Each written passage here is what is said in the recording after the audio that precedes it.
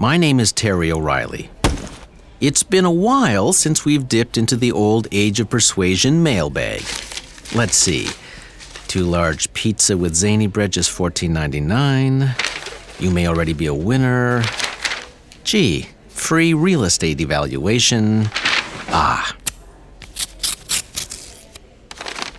Ms. Enid Fundle of Athens, Ontario writes, Dear Terry O'Reilly, who died and made you king of advertising anyway? Well, Enid, Excuse me, Terry? Flip on the radio. Okay. Passed away peacefully last evening in her sleep. Family were at her bedside.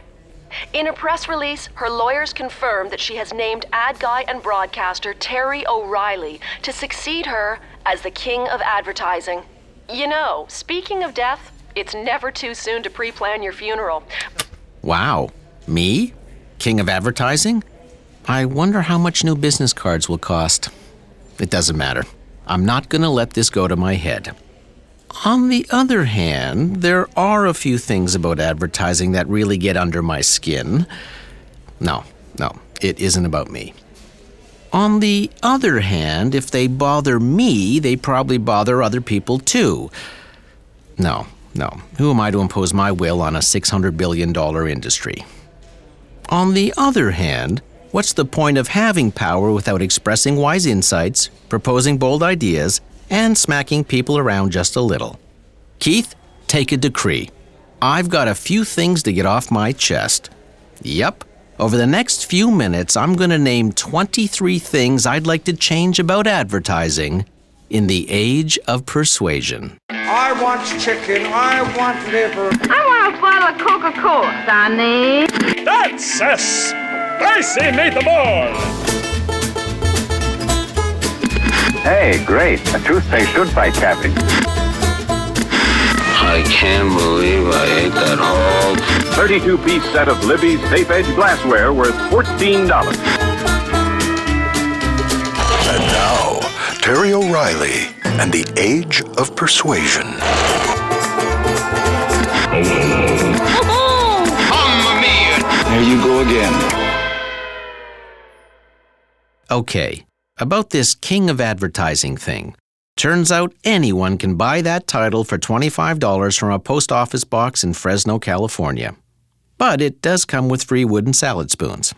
And they're nice too. Well, if I can't abuse my power as the monarch of advertising, I may as well abuse my power as a radio host and bring up a few things I'd like to change about advertising. And I know right where I'd begin. Here. I'd like to see a ban on advertising on the boards at NHL hockey games. Here's my beef. Hockey's a fantastic game, but it's relatively tricky to watch. On a frozen white canvas, some 200 feet by 85, are painted lines, 4 zebras, and 12 players chasing a tiny 6-ounce chunk of vulcanized rubber. Visually, that's a lot of information. In the 1980s, NHL rinks began adding visual clutter. Ads posted along the boards with letters, colors, logos, and recently, electronic video screens along what used to be lily white boards. In the 90s, the league began allowing advertising painted under the ice. I'm okay with owner profits and player salaries. A wise man once said, people are worth whatever someone's willing to pay them. The trouble is, fans get less and less for their money.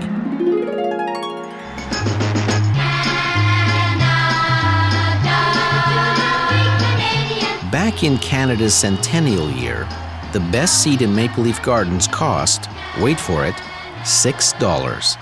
In today's dollars, that's, say, $33. Today, a best seat costs upwards of $400. Ticket prices did better than keep up with inflation. Since then, they lapped it some 12 times. For that money, today's NHL fans get 2 more unwelcome extras. First, Mr. Lee is ready for his dream vacation. Commercials on the big screen, with avoidable visuals and unavoidable audio. Second,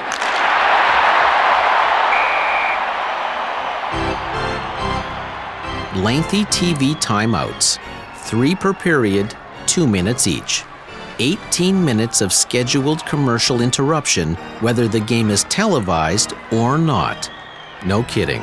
On some nights, games will stop dead, teams skate to the bench, refs cool their heels, and everyone waits out a TV break that isn't happening. The Emperor has no ads.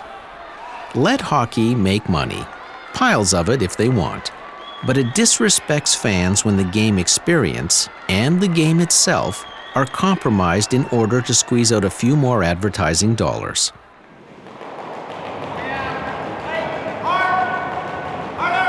As it is with curling, where the clean sheet is giving way to ads, drawing focus away from the game where it belongs. And in boxing rings, where some advertisers have taken to, tattooing their message, temporarily one hopes, on the, backs of fighters. Again, that hurt, distracting from the sport itself. Excuse me.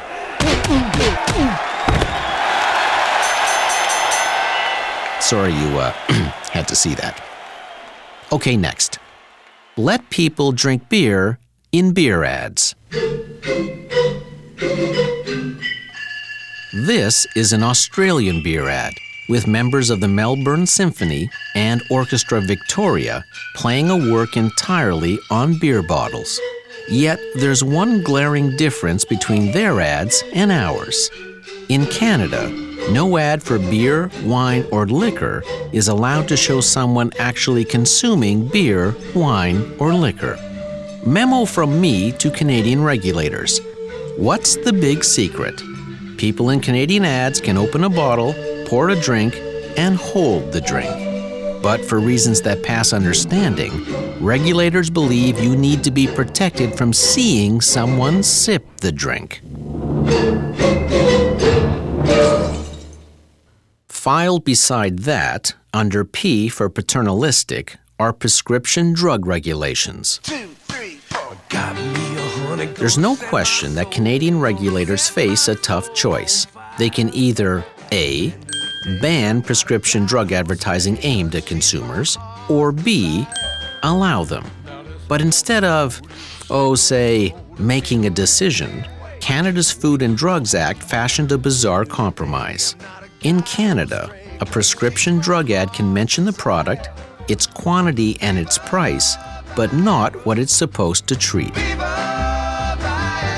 Or it can mention the condition it treats, provided it doesn't mention the product. Aside from the, monolithic success of campaigns for erectile dysfunction brands, under the current rat's nest of regulations, Canadian ads for prescription drugs can create more confusion than they resolve.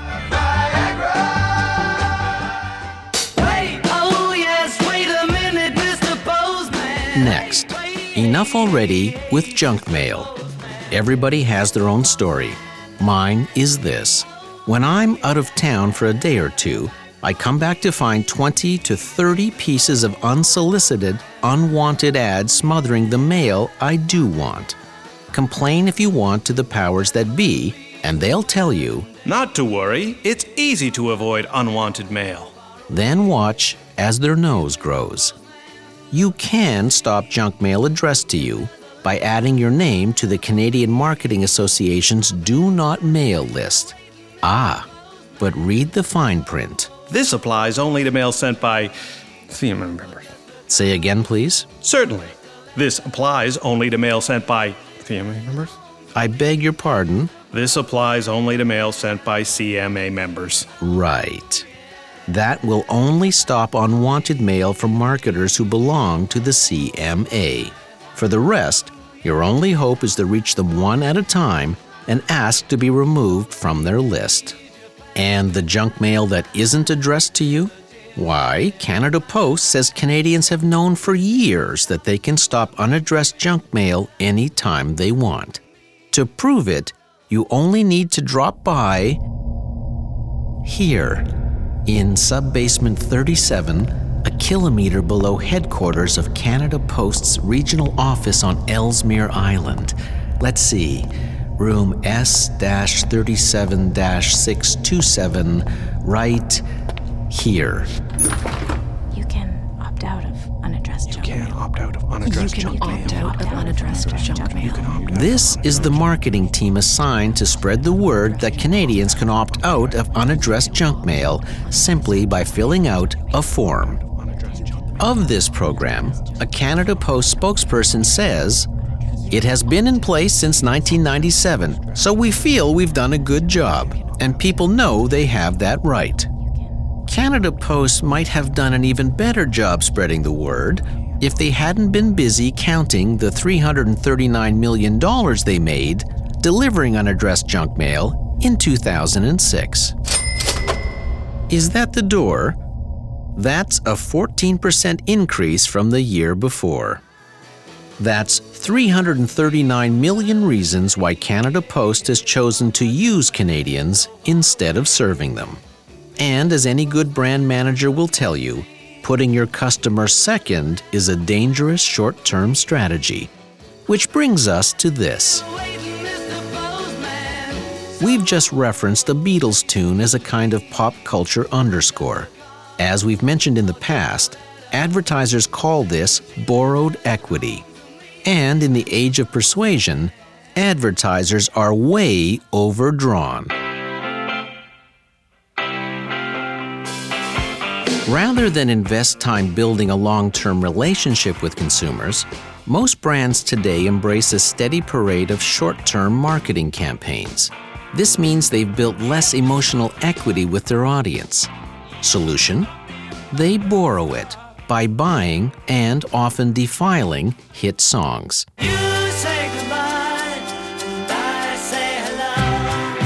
Hello, goodbye might be mutated into goodbye, as in B-U-Y. If advertisers must buy popular songs, at least let them be lyrically speaking. Enough with shameless edits, where advertisers cut from the middle of a chorus to smash two lines together for strategy's sake. It's kind of like buying the Mona Lisa, then eliminating her nose to make her eyes closer to her mouth. Why spend all that money on a song only to butcher it? And don't get me started on ads that borrow the Mona Lisa.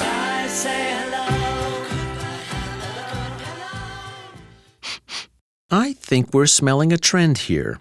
Advertising that disrespects the customers they're supposed to attract.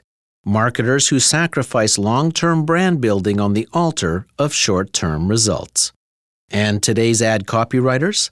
Today they're making their bones writing things which, in our father's time, would have had him writing "I'm sorry" 100 times on the blackboard. My name is Terry O'Reilly, and this is the Age of Persuasion. You sure you should be doing this yourself? Yeah. What would I like to change about advertising? For one thing, enough with bodily functions, secretions, spouting blood, and miscellaneous gore. It's bleeding a lot, isn't it? Towel! Hey, can I have a Starburst? Madison Avenue? Meet Quentin Tarantino. Witness this starburst spot where a fellow reaches into a vat of acid to retrieve a candy. When he stands up, his arm is missing. Whoa. A generation back, bodily functions were more the domain of Mel Brooks. We've mentioned before that a few years back, you'd never find a belch or fart on a commercial sound effects library. Nowadays, our company's sound effects library boasts, if that's the word, 138 unique belches, 242 farts, and 24 different vomiting sounds. Splatter must be added separately. How about some more beans, Mr. Taggart? I'd say you've had enough. There was something I've been trying to say there's a... Excuse me, it might be important. Hello. Were the holidays good for you, but hard on your finances? Are you tired of making minimum payments and getting nowhere? I am, If because... there was a better way to deal with your debt, wouldn't you like to know about it? Could you tell me... We could help eliminate up to 70% of your debt Cold call telemarketers, the true bottom feeders in the ocean of persuasion. They do what the storied door-to-door salesman couldn't do. They disrespect your privacy and your time on their terms, as early as 9:30 Saturday mornings, as late as 8 p.m. weekdays. And those are the ones who play by the rules. It's the group that caused Jerry Seinfeld to speak for a beleaguered world. I'm sorry, excuse me 1 second. Hello? Hi. Would you be interested in switching over to TMI long-distance service? Oh, gee, I can't talk right now. Why don't you give me your home number and I'll call you later? Well, I'm sorry. We're not allowed to do that. Oh, I guess you don't want people calling you at home. No. Well, now you know how I feel. As a consumer, I resent telemarketers disrespecting my privacy and my time. As a marketer, I resent that, for every sale they make, telemarketers cheese off who knows how many others, causing a stink that pervades the entire industry. But you hear that? Help is on the way. It's the Canadian Radio, Television and Telecommunications Commission on horseback yet. In a bold, sweeping move to bring order to Canadian telemarketing, they have announced that Canadians can register their number on a mandatory do not call list, prohibiting calls from all telemarketers. But soon, just as quickly and noisily as the CRTC charged, they slowly, stealthily retreated. That is, all telemarketers except registered charities, political parties, those collecting information for a survey, solicitors for subscriptions to general circulation newspapers, and businesses with an existing business relationship with the consumer. Meaning the rules don't apply to just about anyone you've ever done business with. Memo from me to the CRTC. Stop helping. And what about so-called outbound calls, where you call a business? It's remarkable how much time and money companies spend grooming their image while keeping a phone system that actually repels customers. All our staff are currently busy or away from the phone. Please stay on the line. Then comes the most disingenuous line in all of marketing. Your call is important to us. Really? Well, stranding people in the ether with an automated voice and mind-numbing muzak is a funny way to show it. Our company faced that very problem. We knew we'd have to put calls on hold now and again. But then we thought, why not take a potential negative delay and entertain the caller and create hold messages whose content, and especially tone, would say something about us? You already know that Pirate writes music for commercials and long format. But did you know they also write music for other things as well? Like open heart surgery,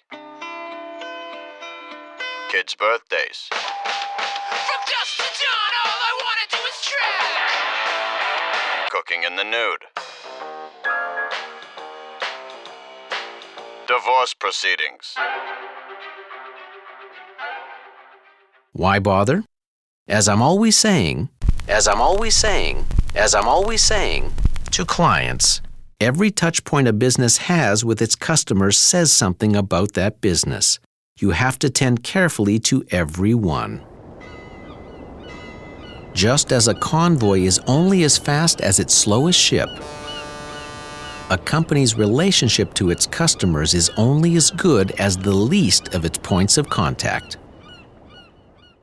What else would I change about advertising? I'd banish commercials from movie theaters for one simple reason. They ruin the escapism of film going. Like the elimination of the B-movie and the short over the decades, introducing ads in theaters takes away from the movie-going experience, without giving anything back. Lord Vader, that was never a condition of our agreement. Perhaps you think you're being treated unfairly? No. Good. Cinema ads disrespect the very customers theaters should be serving by using them as fodder for advertisers. This deal is getting worse all the time. So how about a compromise? Post the time a movie actually starts and charge me a fair price. Then, as one of our listeners, Dave, suggests, offer a discount to those who show up early to watch advertising. What else would I change about advertising? Hello! I'd declare a moratorium on ice pick to the forehead hard sell. Every market seems to have at least one, a self-styled TV personality who does his own ads, who believes the louder he yells, the more you'll pay attention, and whose very appearance on your TV prompts the involuntary moan, "Oh no."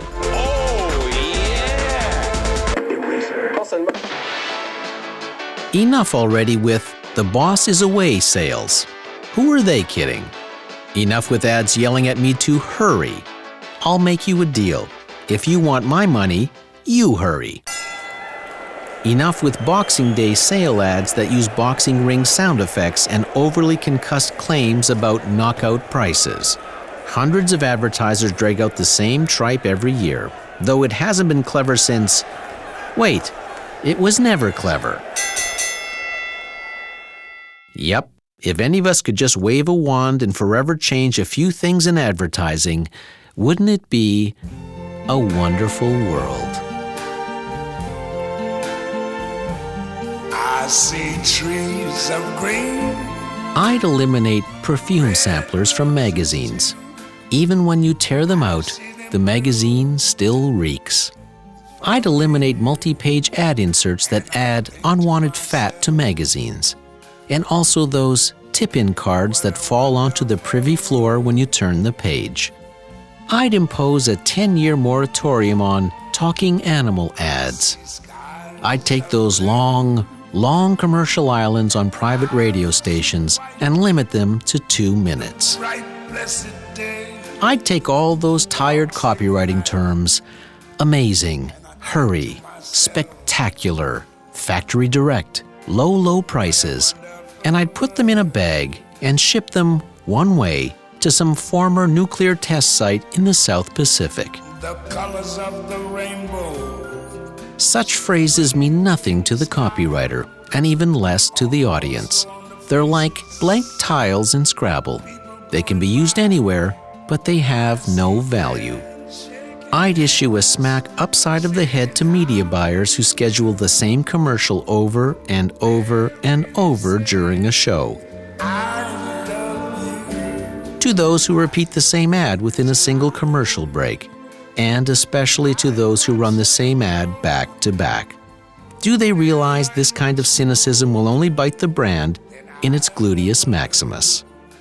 I'd find a way to keep the world's lawyers happy without having to stuff 300 words of unreadably tiny legal type onto a print ad, or flash unreadable legal on-screen and TV ads for banks and cars.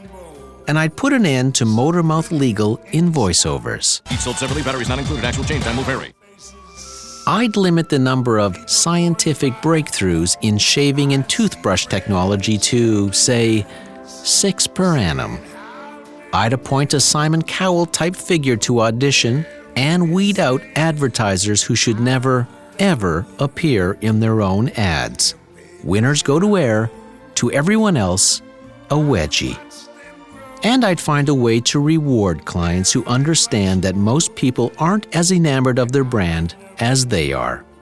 Advertisers whose work is honest and compelling, and who reap the rewards of earnestness, patience, and, above all, respect for their customers. Granted, theirs is the advertising that really works. Maybe that's reward enough. What a wonderful... In through the nose, out through the mouth. I feel better now.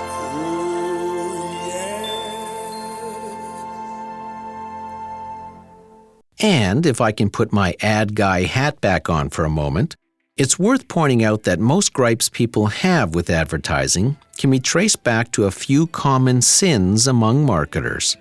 First, marketers forget that brand loyalty is kind of like dating. The dating will continue until one side pulls something stupid. Someone once said people don't buy brands, they join them.